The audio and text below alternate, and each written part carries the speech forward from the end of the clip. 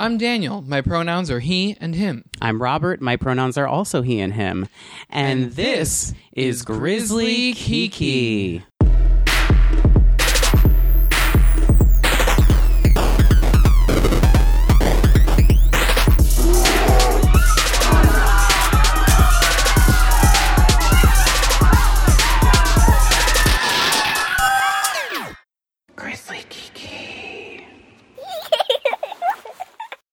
Today's episode is brought to you by Warby Parker, an eye care brand that offers chic and modern eyewear at a revolutionary price. Simply put, your glasses shouldn't cost as much as a meet and greet with James Charles.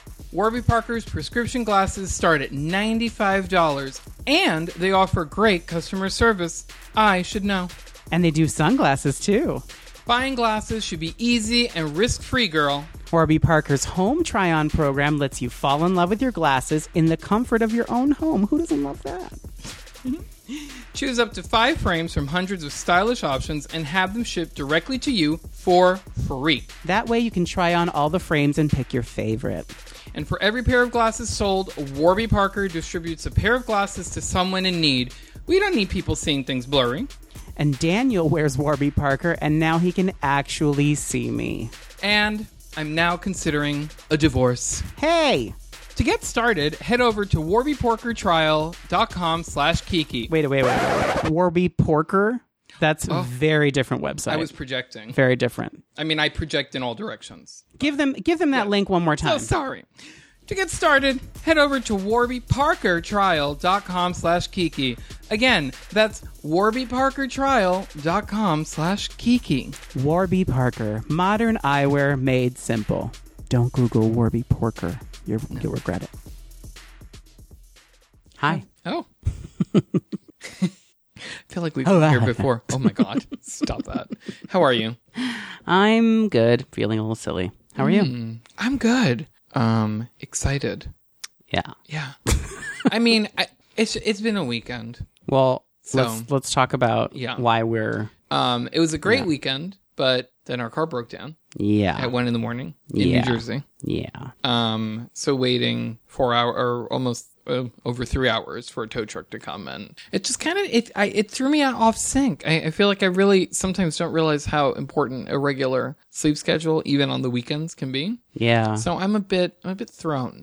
Yeah, I slept for like 10 hours yesterday. So I guess I just needed, I don't know if I was getting sick or what was happening, but I needed the rest. I'm getting sick. Yeah. Sick of this car. I know. We've been talking about this car all day today and just trying to figure out what's going on because it's not the first time. Well, before we get into that, I think we should throw out a quick thank you to our friend David and our friend Irene for spending those 3 or 4 hours with us.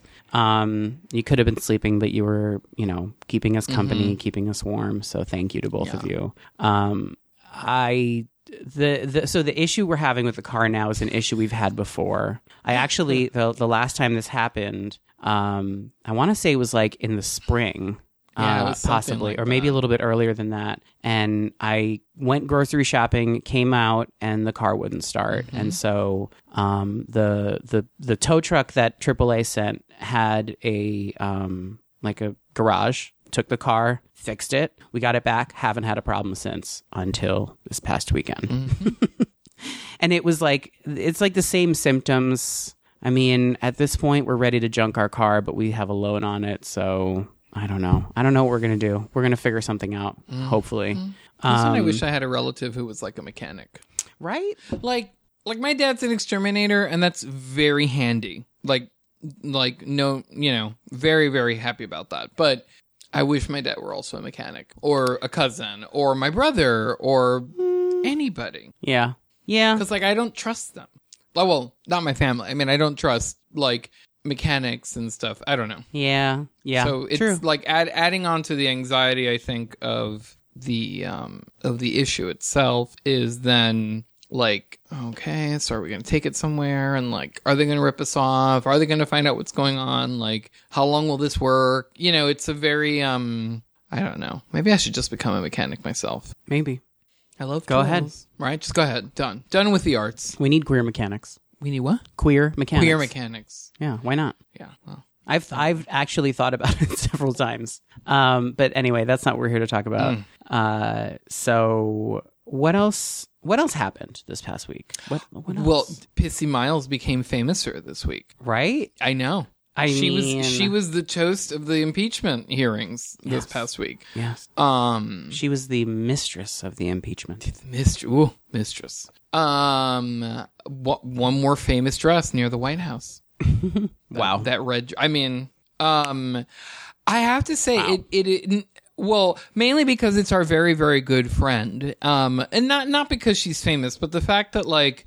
We didn't even know this was happening until the day of. Like, we saw the coverage, and I was like, what? I think what made me so proud of this is that of all the queens we know, or, you know, of our friends, Pissy is one of the people who's most tapped into politics and, you know, issues surrounding them, you know, and she does follow these things quite intently. And so for her to be chosen by this, I think like a new news app, I don't remember the name of it, but Haps to 2 P's to cover this, I think is not only important because it's something that I know she's passionate about, but even more than that, it's a very visibly queer body taking space in this very visibly conservative environment, right? And it's something that I think a lot of people are maybe seeing as like a novelty or wow, how cool is that? But I think this has much like, you know, like implications that are a little more far reaching than I think we even comprehend now. Because it's not just her being the talk of the town. It's that there was just, like I said, like a symbol of what this administration hates so present and allowed in, you know? And anyway, that's what I kind of thought to be probably one of the most important aspects of this thing. Yeah, I'm just excited that our friend is like part of history now, because this will be part of the way that the story of this event, like this big event in our lifetime, is told. The Pissy will be part of that. You know, I'm very proud of our friend, and I'm so excited for all the attention that she's getting. Yeah, I can't wait. And I hope there's way more, way more, because she deserves it. Very proud of her. Yeah. So last week we put it out to the listeners that we want to start doing a segment on The Masked Singer, and we've gotten some responses. We're going to read one. Yes. So our listener Courtney wrote in saying, "I would love to hear you both talk about The Masked Singer." Well, it's coming. Wish granted. She continues, "My husband and I watch the show and love discussing who we think the singers are, and I would love to hear more than just his opinion, because he's pretty bad at guessing." So am I. I also wanted to say I love listening to the podcast, and you have definitely opened my heart and mind to being inclusive and better understanding others and keeping others' interests, backgrounds, gender expressions, culture, etc. in mind when communicating and thinking in regard to all people. Thank you for all you do. Love, Courtney. Oh, thanks, Courtney. Thank you so much. The judges are also really bad at guessing. So I know. I think it's part of the show. I still think it's a plant. Yeah, well, we'll get into that. So we're going to talk about The Masked Singer now. So if you're not watching or you don't want spoilers, there will be spoilers from here on out, basically from here until the end of this segment. So beware. Yeah. So as we've spoken about, we really like The Masked Singer. And so now in its second season, it's, you know, celebrities that are masked singing, and apparently nobody knows who they are, not even the host, like nobody. And then they basically battle it out in each episode. They unmask one and we're like, woo, it's a famous person. Right. So with that in mind, here is the list of contestants who have already been unmasked. Well, why don't we give our guesses? Did you have any guesses for the egg? No. Before they were unmasked? No, I didn't. I mean, some of these were really hard this season. Well, they happened so fast because the first episode was like a double episode. Yeah. So the first 2 people on this list were unmasked on that episode. Yeah. So the egg, no. Yeah, I didn't have a guess either. No. And who was it? It was Johnny Weir. Which made the egg the references to Russia. Oh, yeah. the Fabergé egg, of course. Yeah. Okay. As soon as I was like, as soon as he took off the mask, you were like, oh, of course it's Johnny Weir. Yeah. Next up is, or just ice cream. And I remember being like, don't know, don't care. And apparently it was this Twitch YouTuber or whatever. But anyway, named Ninja. I don't know. Ninja, who is Patrick Kuzara's brother, a DJ who used to live in New York. Yeah. Next up is the Panda. So I remember thinking that the Panda was possibly, or maybe I'm thinking of someone else. I think I'm thinking of another one. Yeah, I think for a little bit because of the there was something about the oh man, it was like mannerisms is the word I'm looking for. Maybe there was something about the way that the Panda carried themselves that I thought it was Danielle Brooks, but I feel like I'm thinking that someone else is Danielle Brooks too at this point. So I let body shape lead me a lot for this because she was wearing these like sweatpants, and so you could really see the like curves of her body. Yeah. And a person that I thought of as soon as she stepped out was Niecy Nash. Okay. But obviously when she started singing, I was like, I'm nowhere near it. I'm not going to be like guessing. And so a lot of times I just kind of just enjoy because it's hard sometimes. Yeah. But the clues were weird because I think they ended up thinking it was Ronda Rousey and it turned out to be Layla Ali. Yeah. There you go. Next up is the Eagle. Okay. So the Eagle, I immediately was like, you have the same body type on TV because I know that the person who ended up being the Eagle, very different. But I immediately went for Terry Bradshaw, who was on last season. And I don't even know how I know that name. Oh, the football player, the ex-football player. And current, like... Commentator, right? Yeah. I don't know. Yeah, I honestly, like, when it comes to the men, it's really hard because I don't, listen to a lot of music like with men's voices. So it's hard for me. It should be difficult because I don't listen to a lot of male singers as well, but there's actually two in the group that haven't been unmasked yet that I'm 100% certain who they are, oddly enough, because they have distinctive voices. So who was the Eagle? Dr. Drew. Yeah. What a surprise. I was like, wow, really? Also, I can't remember his age right now, but I remember that when they actually stated his age for whatever reason, or I Googled him and I was just like, oh, really? Because he does not look what his age is. Not at all. Like, not even close. Yeah. Next up was the Skeleton. Who we were convinced was Martin Short. Yep. Absolutely. Like, yeah. That skeleton was modeled after Martin Short. You can't tell me, like, the way that it carried him, like the skeleton carried himself and all of the mannerisms and all that. It was very Martin Short. Yeah, and the funny things that he did were also very Martin Short as well. Yeah, but it turned out to be Paul Schaefer, the band leader on David Letterman, I think. Yeah, yeah, which makes sense because as soon as they said it, I was like, oh, the voice, yes, like. Not just the voice, but the glasses. Like the glasses that the skeleton wore were very Paul Schaefer glasses. Oh my God, he did. I didn't even realize that. Yeah. Look at that. Next was the Penguin. I'm trying to remember what the Penguin looked like and who I thought was in there. Oh, okay. I still haven't remembered her name yet. She's a comedian. She's I couldn't figure the black comedian from San Francisco. She regularly talks about how she doesn't have a butt. I should just look up her name now. Did you have any guesses for the Penguin? I thought it was Raven Simone. Again, I was thinking of like. Oh, that's right. I was thinking of body type and like the way she was moving. I just really, oh my God, I feel like I sound like one of the judges right now. Yeah, that's who I thought it was. This person was on Friends, and it's going to take me 600 years, and they were dating Ross at a certain point. People are listening and screaming this person's name. What is her name? That's who I thought it was. Was she on The Soup? Possibly. Very, very possibly. I don't remember. I should have prepared better. Yeah, so I can't remember her name, but why don't I keep looking and we'll move on to the next person. Yes, so the Penguin ended up being Sherry Shepherd. Yes. Finally. Because, like, all of season 1 and most of season 2 up until that point, they wanted somebody to be Sherry Shepherd. And I was tired of hearing it. And so she was finally on. I thought it was really cute that her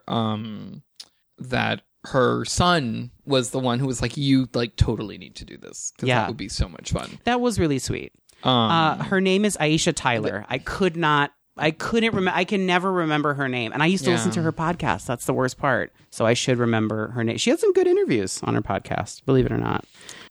Next was the Black Widow, who did I think the Black Widow was? I don't know. It was all people from season 1 that I was like, oh, that could easily be LaToya Jackson. Although the judges kept guessing, Nicole Byer, and I was like, while I don't think that costume, like, I don't think that it looks like Nicole Byer is inside that costume. I could see based on the way that the Black Widow carried herself that it could have been her. Yeah. You didn't have any guesses? I mean, Nicole Byer was a good one, I thought, but again, based on the costume and all that, I was like, maybe not. And I just want to quickly say, I know that we have given up that, like, we've given out that we are really good at guessing, and we just basically prove that we're not that good at guessing. But there are 3 people that have not been unmasked yet that we are confident on. So just keep that in mind. No, I really had no clue. Also because, like, they've been doing weird things with their voices this season. Yeah. They've been, and I'm not talking about their singing voices. They've been doing things to manipulate, or in the case of the next one, doing things like the person has actually been doing things to their voice to throw you even further. Right. And the clues for Raven-Symoné were so bizarre. Yeah. Like, so... I'm sure if I went back and, I mean...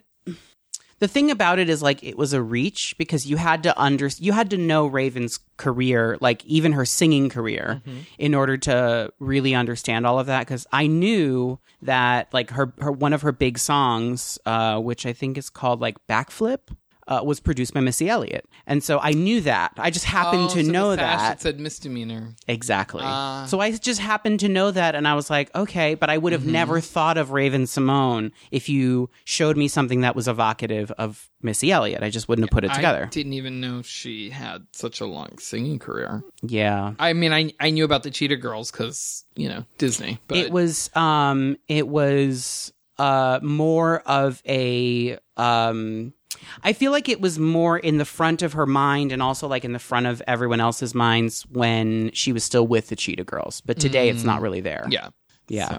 So, and then the Ladybug, which was a complete surprise. Well, you thought that it was Ashley Simpson. And I was there for it. I was like, convinced. Great. Because they were talking about, you know, her hosting and like, there were kind of a lot of clues about SNL and being like a famous sister of somebody, you know, sister of somebody famous or daughter of somebody famous. So it was very thrown. But it ended up being Kelly Osbourne. Who changed her voice. That's cheating. She put on a southern twang. And I'm like, she really came to play. Yeah. I do enjoy Kelly Osbourne. I do too. I do. And when they brought up that there was like a ham in one of her clue packages. That was referencing the time she threw the ham over the fence into her neighbor's lawn on I forget the name of the show. The Osbournes. Yeah.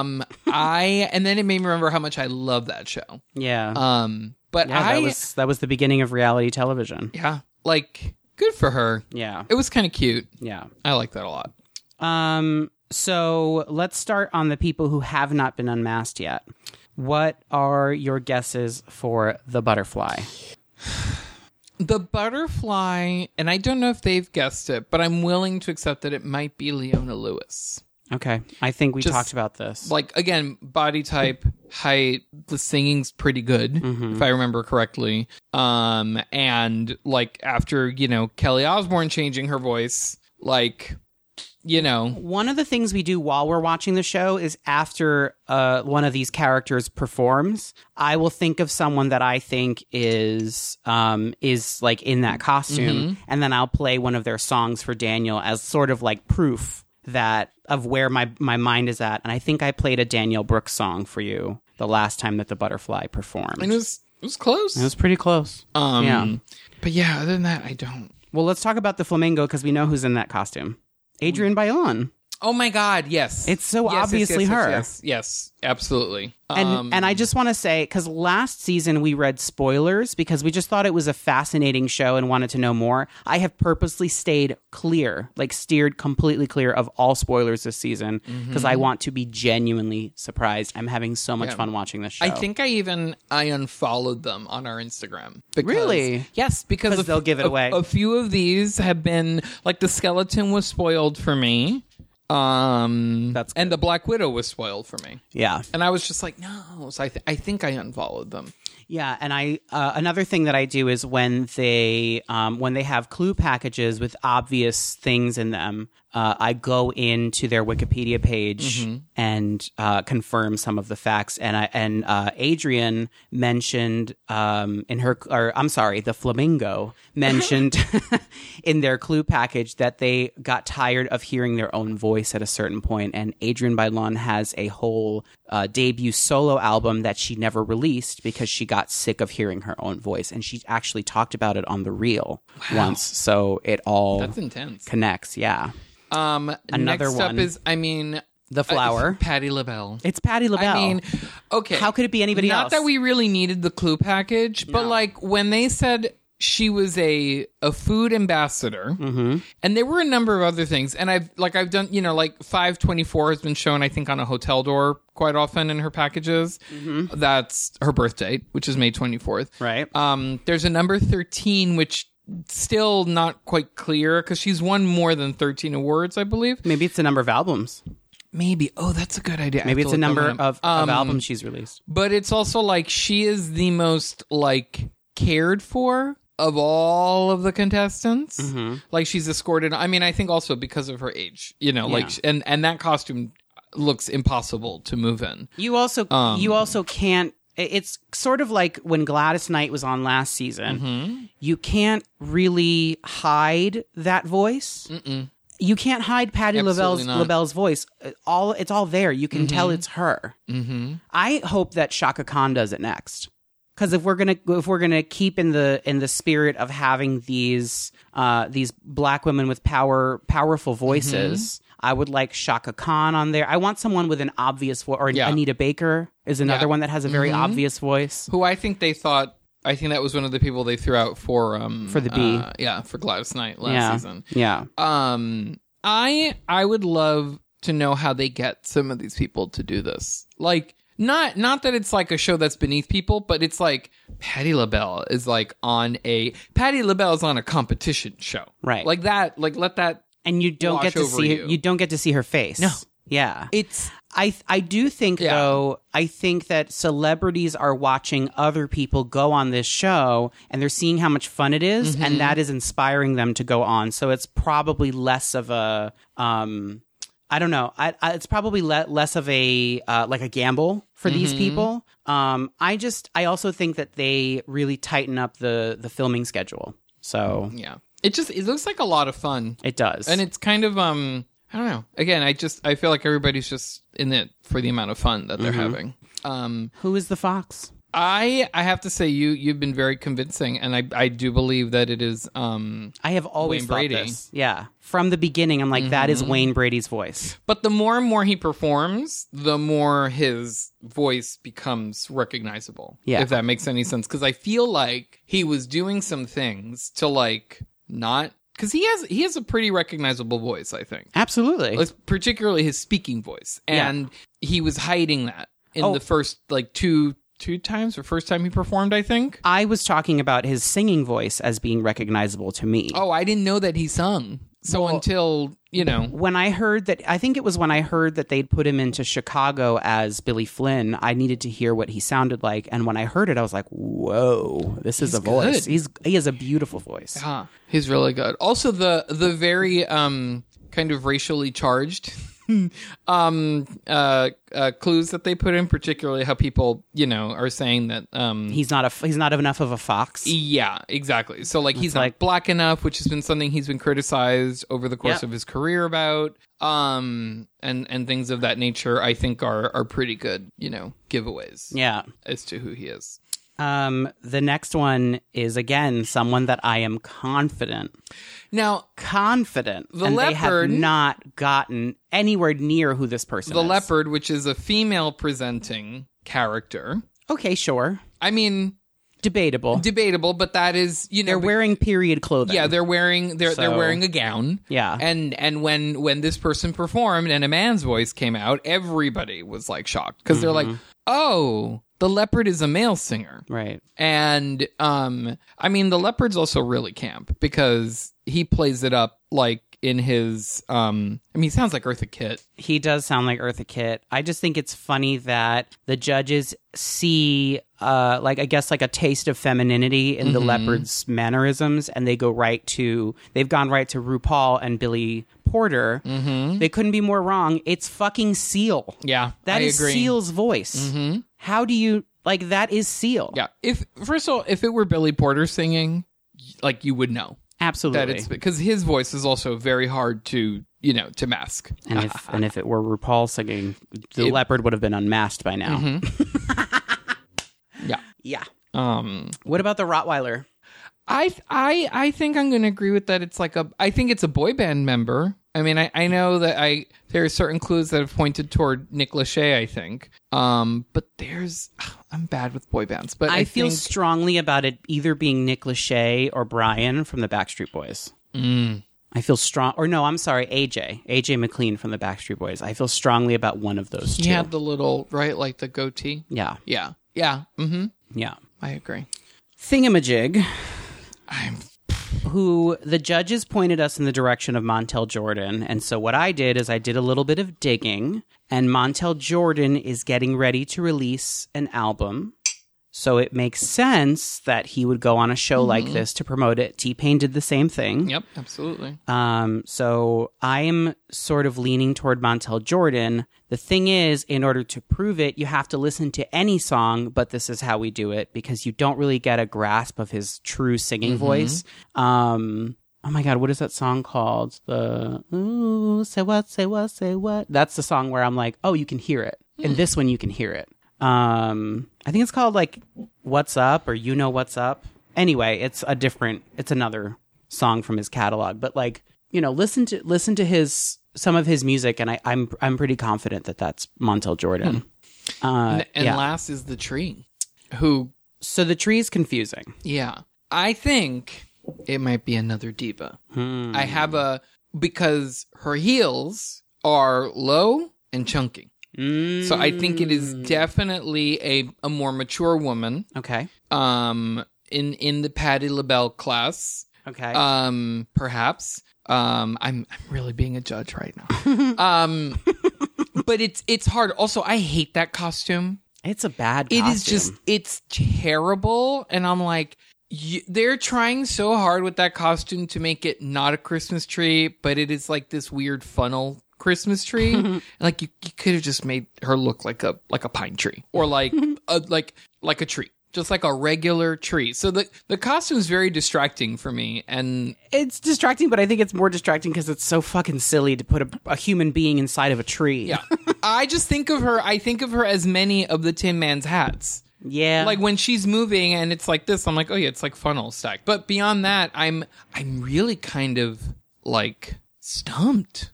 Yeah, the judges mentioned Amy Sedaris, which I could totally see her being in there. And it ties into her TV show. Mm-hmm. So I really feel like out of this group, she's probably the next one to be unmasked. Yeah. I mean, we'll find out. Did I take back my diva thing? Because now thinking about her singing, it's not. It's not bad. But just watch it be somebody like... I mean, I think the next to be unmasked is either the Flamingo or the Tree, because they're the ones with the weaker voices, I think, out of this group. Yeah, absolutely. So, but I don't know. I'm also really excited because it's already been announced that a new season is coming out at the very beginning of next year. Already? I didn't know that. Yeah, because it's doing that well. So I'm excited to continue these recaps. I love anytime. I forget who it was that they thought. Oh, I think it was the Ladybug they thought was Lindsay Lohan. Lindsay Lohan, and I'm like, oh, that's because this was filmed however long ago, but she's either still filming or was filming the second season of Australian Masked Singer. Yeah, and they've already told her she's fired. Oh, so they let her finish out the season. I couldn't find anything else about it. I mean, I haven't looked, since a few days ago.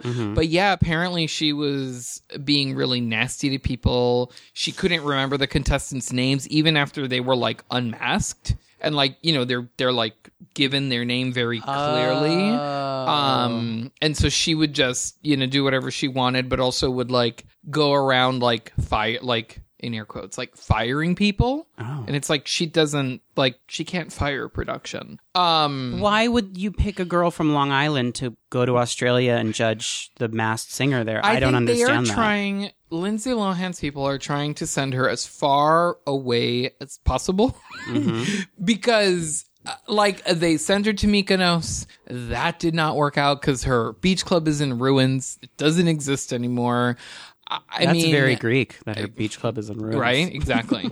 Starring Nia Vardalos. Right, was that My Life in Ruins? Yes. Anyway, I just... Yeah. I want her to... she's, for me, in the same place as Britney. I just want her to do well, but it doesn't happen. No, not for me. I root for Britney a little bit harder than I'll ever root for Lindsay Lohan. Although I still believe that she should have been nominated for either an Oscar or a Golden Globe for her portrayal of herself twice in The Parent Trap. I think she was excellent in that film. I love that movie. Well, our recaps of The Masked Singer will probably not be this long. We just figured we would recap since it's our first one and we're catching it right in the middle of the season, that we would start quickly. But let us know who you think is yet to be unmasked. Let us know who your guesses were for some of the people that were unmasked. We're having such a good time watching this show, and we hope you are too. So we are going to take a quick break, but when we come back, we're going to talk eventually about Smoke and Mirrors, but we got a couple of things to talk about before that, so stick around. We'll be right back.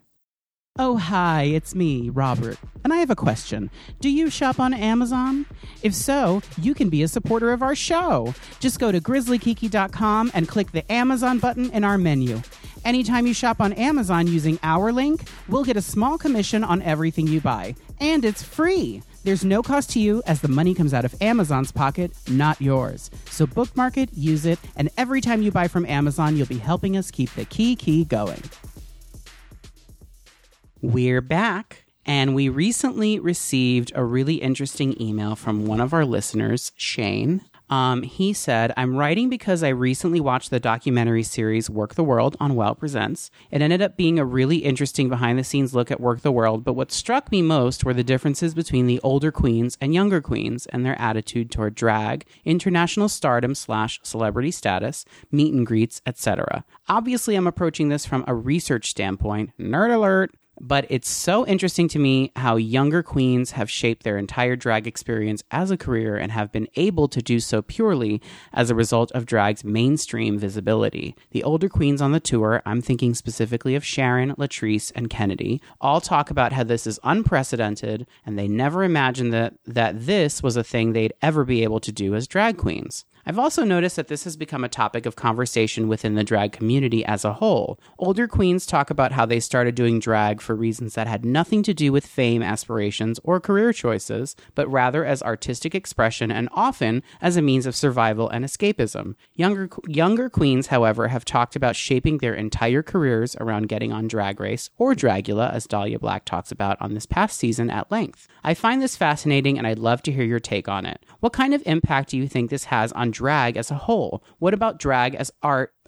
What about drag as queer art? Is there a potential danger in approaching drag as a career or a moneymaker first and art second? And what about on a broader cultural level? I worry we have reached saturation and burnout when it comes to mainstream drag, and there's definitely palpable fatigue among longtime drag fans. I know I felt it, my friends have, and I imagine y'all have as well. When the hype surrounding drag and the stardom drag queens are receiving now dies down, as I think it inevitably will, what happens next?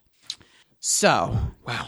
Shane, you have given so much to think about and talk about, and you have essentially read our minds. And I would love this to be a whole episode at some point. Yes. Actually. Yes. I recently... So a big part of the reason why we stopped recapping Drag Race was part of this drag fatigue. Mm-hmm. I have been feeling it a lot to the point where I am slowly giving away pieces of my drag because I don't want to do it anymore. I'm tired of it. Yeah, don't reach for my wigs, though. Yeah, well, one of your wigs was reached for yesterday. Yeah, no. I mean, Miss Jade will wear them in good health. No, she can't have that one. Bad health, I don't care what kind of health she has when she wears them. As long as she wears them. The only wig I wore to a paid gig. That is my hair.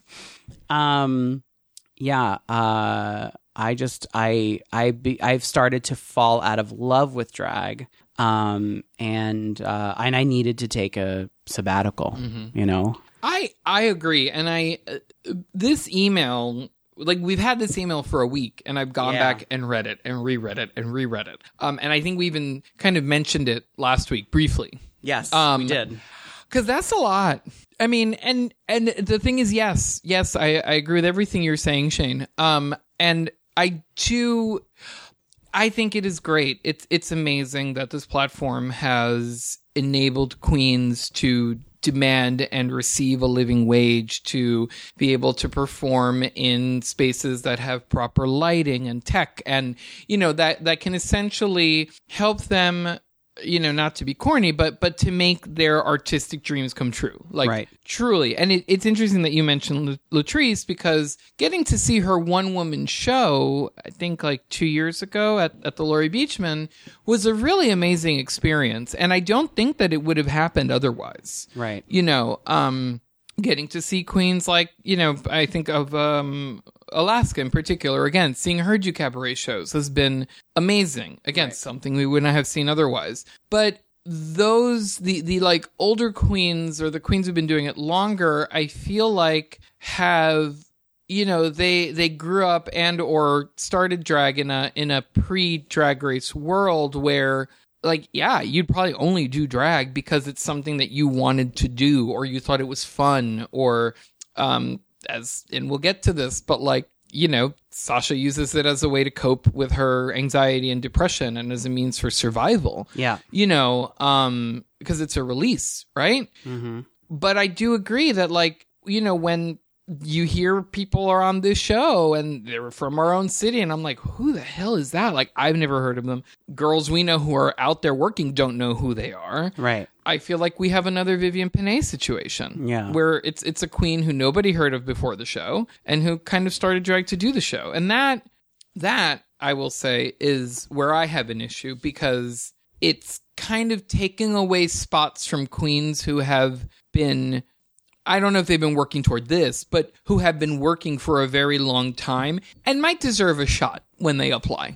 You know what I mean? I wonder how other people feel about things like, I don't know if it's qualifying or quantifying drag, like the level, quantifying drag based on experience, quantifying drag based on being known by other people in the industry. I wonder how people feel about that, because there are a lot of people that, are working and were working for a while before this show, and this, this launch pad for so many careers before it existed. And I don't know. I think that there is good and there's bad in the idea of queens that grow up in a post Drag Race world. The first one that comes to mind is Bob the Drag Queen, although I don't I don't fully believe that Bob started drag because he saw it on Drag Race. I know he's told that story a million times. He's so creative and he's so entertaining as a drag queen that I don't know 100% that he wouldn't have ended up there anyway. Yeah, eventually, because he was doing comedy before, before he was doing drag. Yeah. But I also think about, because, if we're thinking about drag, like 2 decades ago, it was all about getting dressed up and then just going out and doing something. And, a friend of Lady Bunny's would do it and then become, like a drag queen that just lived on forever, or just did it for one night and then came out and did it again. Drag didn't have this whole this whole idea of having to quantify drag, or even place drag in different categories as like good drag or bad drag, or a lot of this like sorting these Drag Race queens into tiers in terms of their value, like their monetary value. Absolutely. None of this stuff really existed.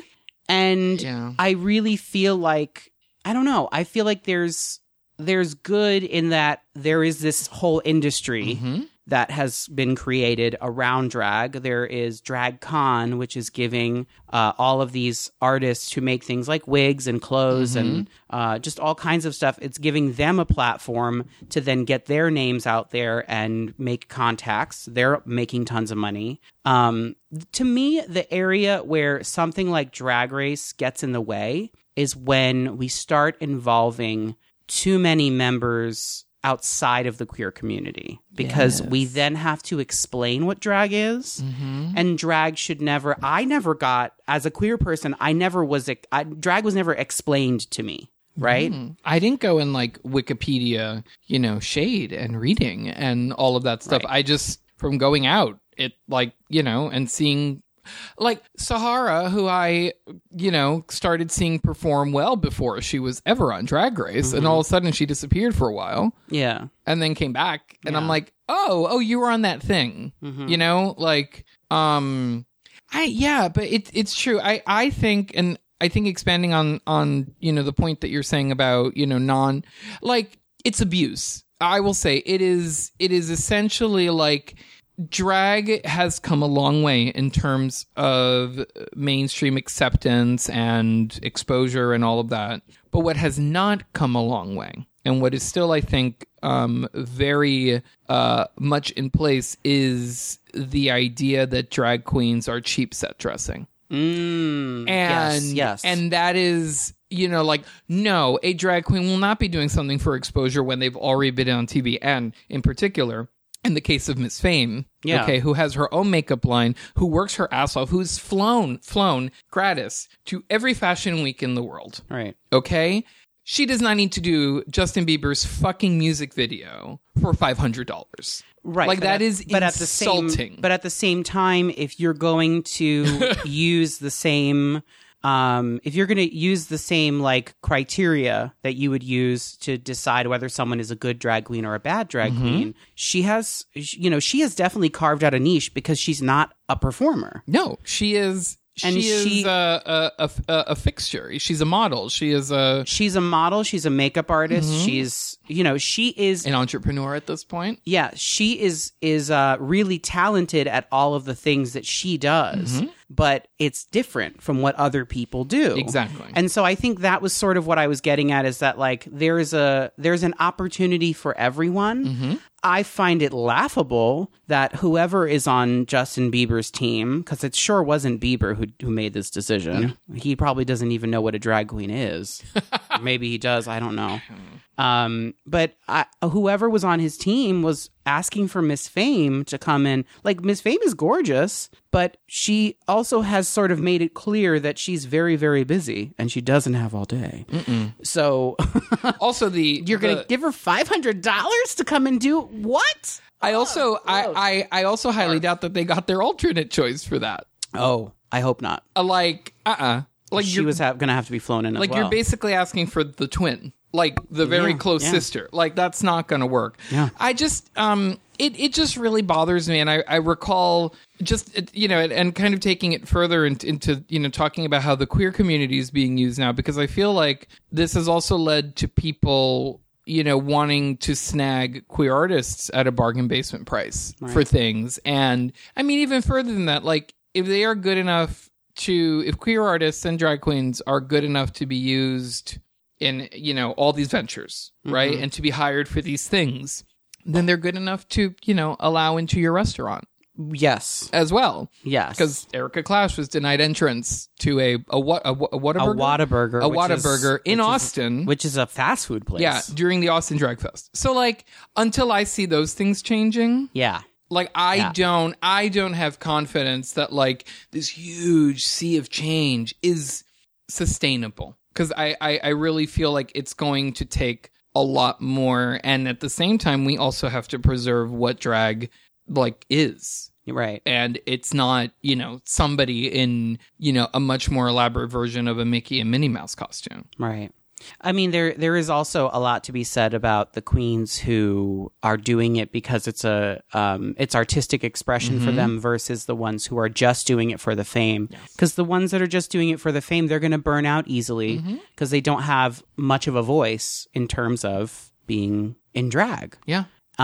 So I don't know. I think we maybe need to sit with this a little bit longer and then, like you said, dedicate an entire episode to it, because I could talk about this all day. That in and of itself. I mean, I went on a little rant about that because it is something that in particular I feel applies to this. Yeah. But I really saw the part about the fatigue and I was like, oh my God, you're reading my mind. Another thing, and I will not mention it more than this, but it is that we have friends who have, like, complained, or not even complained, but have talked openly with us about, you know, queens coming in and, you know, like, basically baby queens, right? Who nobody knows who they are. I mean, like, well, I'll do that gig for $30, you know? And it's like, it's just not... Excuse me. It's painful. It's painful to hear that. No one wins when you undercut your sisters, but at the same time, these baby queens, they don't know what community means. No, there is no... Not at the beginning, at least. Yeah. They have to be part of the community before they can feel it, and they're not going to do that. They're just hungry for the exposure, and so they're willing to do it for free, which also brings me to the point of these promoters and bars that do competitions, where you essentially ask 8 queens to come and compete, and it's like you're getting free entertainment out of that. Whether they're good or bad, they're entertaining the crowd for 4 minutes each. And then, you know, like, I don't know. I've always had a little bit of an issue with the bar competition because I feel like it's cheap. Yeah. It's like, 2 drink tickets. Great. Like, there's money. There's money, you know, that is being put out for them to win... What, $100 prize sometimes? Yeah. And maybe there is a reason that those competitions exist. I haven't figured that one out yet. I feel like that has just been, it's a part of the culture, I think. It absolutely is. But now that things are a little more fruitful, I mean, I'm not saying that, you know, the money's like pouring out, but like there's a little more wealth to spread around. So let's, you know, be kind and share, I think. There's so many other, like, when are drag queens going to start getting a cut of bar sales because they bring in most of the people coming into the bar? More drag queens. Well, when are more drag queens start getting a cut of bar sales? I think it needs to be that is the sea of change that I think we need to be concerned with making happen. Right. And not necessarily mainstream media. Right.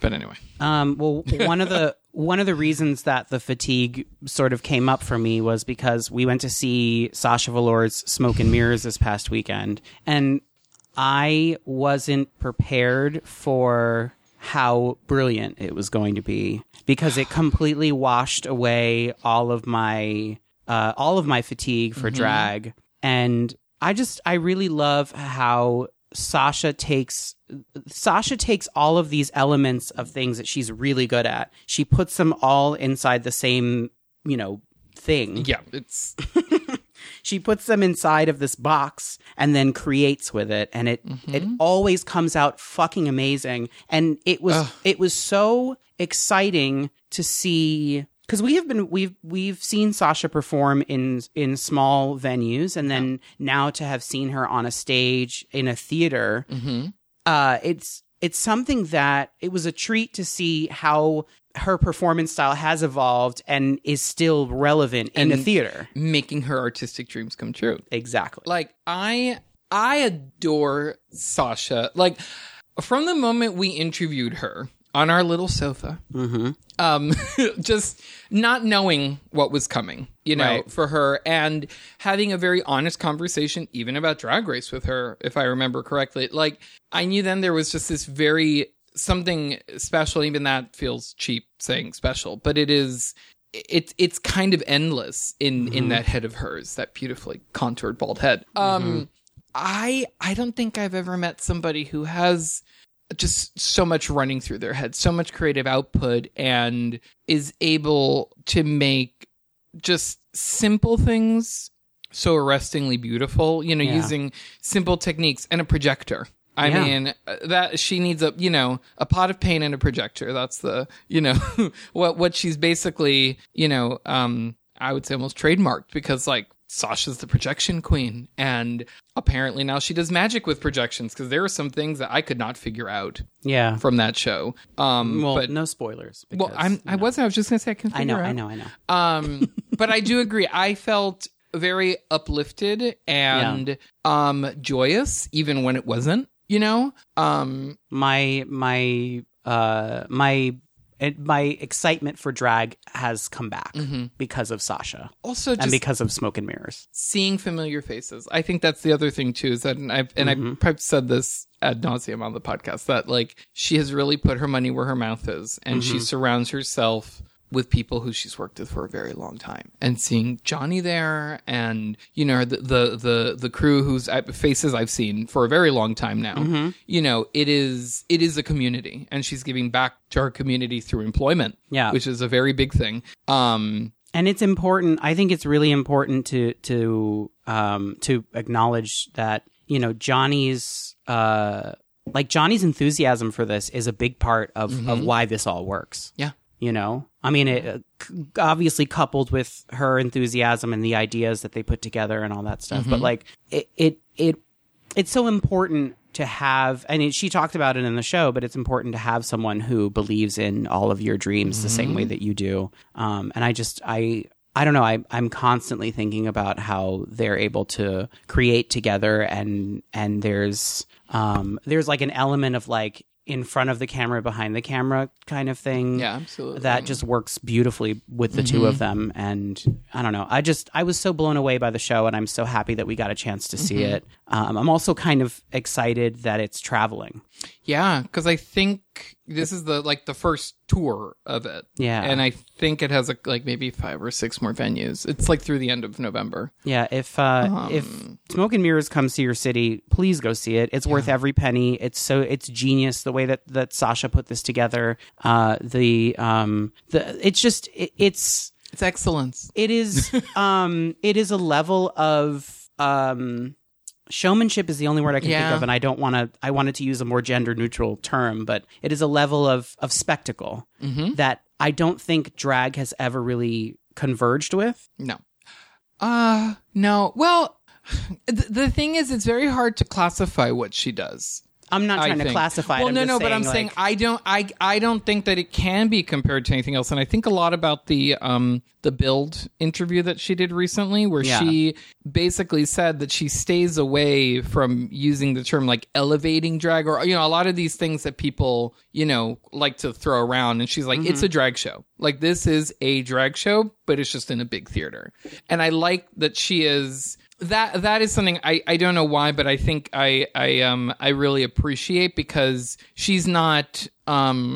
I feel like when you say like you're elevating drag or something like that it kind of is like, well, drag is just so let's make it better. But she's making her own art better, right, and bigger, and realizing things that she has always wanted to. And I also think just like never God forbid anything is easy. Because I think she just is constantly complicating her life in the most amazing creative way possible. Well, one of the numbers that we've definitely seen her do, and we talked about this on the way home. Actually, we didn't talk about it on the way home because we were in a tow truck.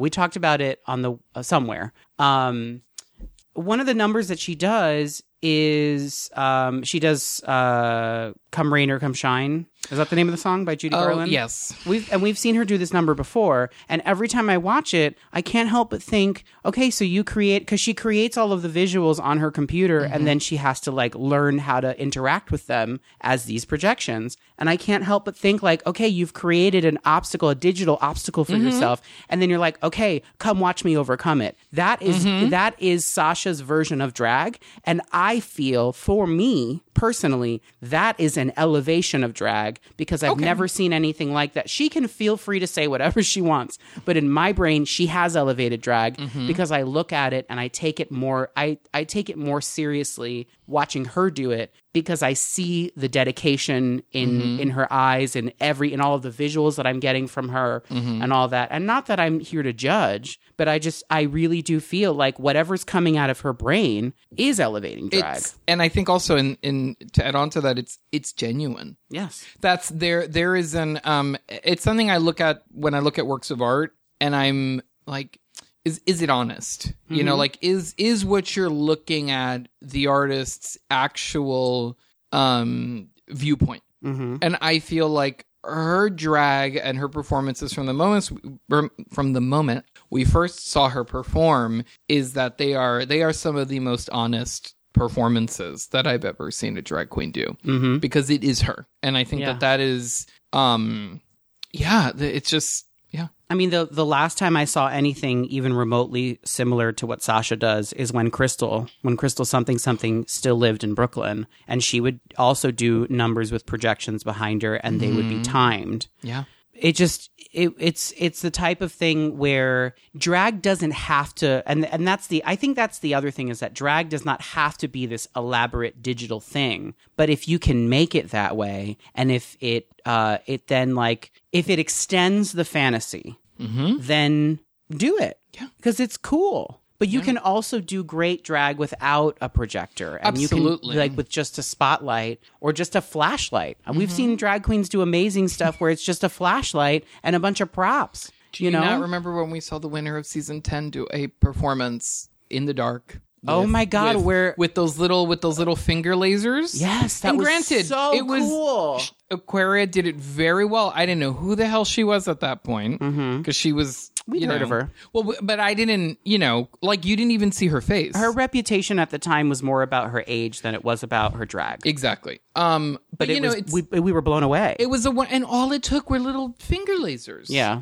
I mean, I think that it's and if I'm not mistaken, and I hope I'm not misquoting them, way back when we started this podcast and we had Azrea on, who I think was our second interview, either on the air or off the air, she said, it really doesn't matter what you do or how you do it in drag or what your makeup looks like. Just do it.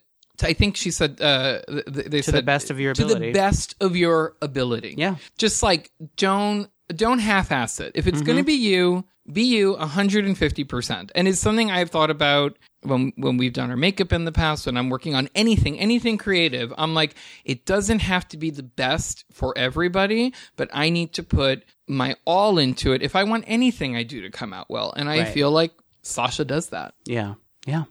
And we're lucky to be alive at a time when we can see this kind of amazing drag.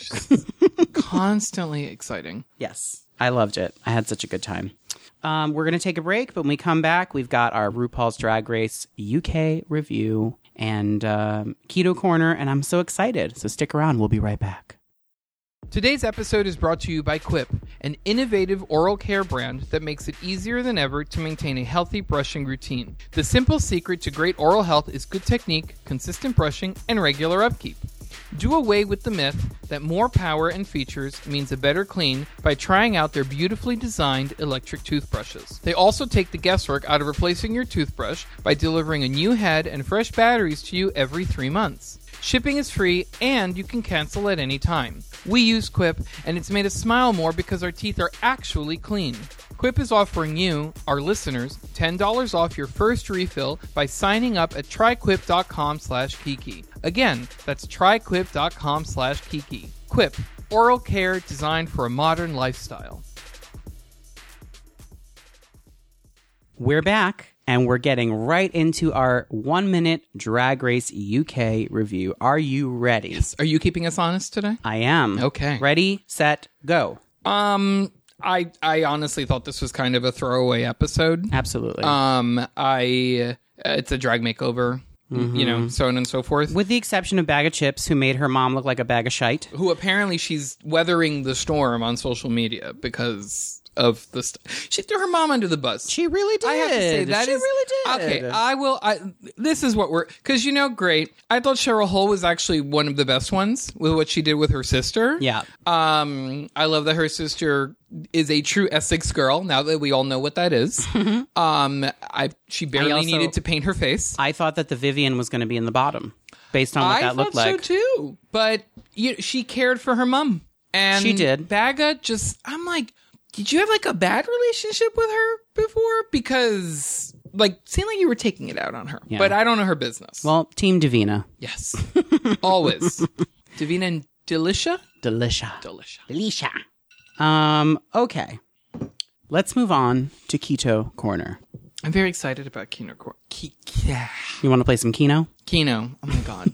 No, I'm very excited about Keto Corner this week because it's all about me. Mm-hmm. So your face. My face. We are releasing, or have released today, my video for chicken parmesan casserole. Yes. Which is a recipe that I put together from 2 different sources, which you'll see on YouTube. You know, the links to the recipes that I kind of Frankenstein together. Mm-hmm. It is, I think, one of my favorite recipes that we've made, because I've made it so many times at this point that I can make it really crispy and really cheesy and very tender. Yeah, it's very tasty. It's really hard to forget. It's easy to forget that you're not actually eating chicken parm when you're eating this recipe. Yeah, because it has all of the textures and the tastes, I think, that you get with it. And I was very excited to do that recipe, because I think it's a little time, it's a tiny time commitment, but you get 8 servings out of it. Yeah. So it's a really good recipe. It's part of this week's meal prep too. So I'm excited. I just made it. Yeah. So please go ahead and check it out. And let me know what you think. Yeah, and let us know if you have any suggestions for content that we should put out on our YouTube channel. I know that someone wanted us to do more like what we eat in a day, follow us around for a day. I'd be into that. But okay. Well, I guess we have to talk about it. I like the recipe videos because and I have to say it was Robert's idea to do things on YouTube, because I'm a little camera shy. So I apologize if I seem a little awkward. I kind of like cooking in silence. So it's, but I have really enjoyed trying to keto-fy recipes, and I'm working on some that I'm not sure if they'll come out right away or whenever, but it's, like I said, I think last week, it's like a science experiment. Yeah. But you get to eat it. So yeah. What's more fun than that? That's what next week's video is going to be, but we'll talk about that next week. Ooh. Mm-hmm. So now it's time for I'm So Excited. I'm so excited! I'm so excited! Me siento muy excited! First up, we want to say congratulations to Lil Nas X on winning Musical Event of the Year alongside Billy Ray Cyrus at the CMAs. He is the first openly gay man to win a country music award. So, bravo. Bursting the door wide open. I'm so excited for him, and he deserves all of the success that he gets. What else is in the So the next thing corner? that we're excited, kind of a stretch for this one, but because it's not anyway, is the Joker starring Joaquin. It's just Joker. It's okay. just Joker. Yeah. Starring Joaquin Phoenix. And I think that we both have different feelings about it, but I think they're pretty much the same. Yeah, but they're a little different. The movie, sorry, it's such a hard movie to talk about because I don't want to spoil anything. I think it's definitely something that everybody should see. And at first I thought it would be great if like you were a Batman fan or something like that. But I think everybody should watch this because I think that the movie it's very entertaining. It's very scary, but it's more scary, I think, because it's very timely. Yes. Timely. And there is a speech that he gives that I was like, yes, you're right, you know, and the fact that they were able to make you feel sympathy for the Joker, I think, is something that I'm still kind of struggling with because he is the one Batman villain who is just evil. He's like the Michael Myers of the Batman franchise. You know, like the Penguin, Two-Face, Catwoman, they all had something unfortunate happen to them that turned them into this. But the Joker is kind of in a league of his own, and to create an origin story for him that is so relatable, I think is fascinating. And very uncomfortable. And it is a very uncomfortable movie. So, you know, I think it's almost like required viewing for many reasons. But it's not like, you're not going to feel like, yay. No. You know, this is not like a, you know, like a Christian Bale Batman movie. This is a deep dive into trauma and psychosis and all sorts of uncomfortable stuff, but that you should know about, I think. Those Christian Bale Batman movies, they were dark in energy as well. I think that this movie lives outside. It almost lives outside of the DC universe altogether. And that, I think, is what made it even more uncomfortable, is because even the little flashes of cartooniness that are supposed to be accompanying not just Batman, but also the Joker, typically, they don't exist at all in this movie. No. There's no relief. No, not at all. It's all far too real. And that's me as a person who enjoyed the movie. I really, really enjoyed watching this movie. It made me feel hopeless for society. Yeah. So there's that. But I did think that it was a very interesting movie. You completely forget that you're watching an origin story for a villain from a comic book series. It breaks my heart. Yeah. Like it really does. And like, yeah, because I will spoil something, but it is excellent. It really is. And I hope he gets, I don't know if, because I, you know, obviously don't know who else is nominated or will be for any of these awards. And not that those mean anything, but this was an amazing performance by Joaquin Phoenix. Yes. I can't imagine him not getting nominated. For both the fact that his performance was great, but also like, if we're going to talk about the privileged people who get nominated, I think that like he has all of the, you know, like what the Academy's looking for in terms of the typical nominee. He has it all there, but also the performance was so haunting and uncomfortable. I can't see him. I forgot who it was kind of 5 minutes in. The whole time. And the whole time I was convinced it was Jared Leto. Which is stupid because Jared Leto wasn't as good of a Joker. Ooh. Yeah. But the movie made me very uncomfortable. I'm really happy that we watched it though. Yeah. I will say that. So yeah, check out Joker. Let us know what you think. Yeah. Well, I didn't know how to transition out of that. Well, yeah, that brings us to the end of another episode. Yes, we are Grizzly Kiki on everything. That means Facebook, Twitter, and Instagram, so be sure to follow us there. And please send your questions, comments, and otherwise to grizzlykiki@gmail.com. And don't forget to subscribe on iTunes and Spotify. So until next time, bye.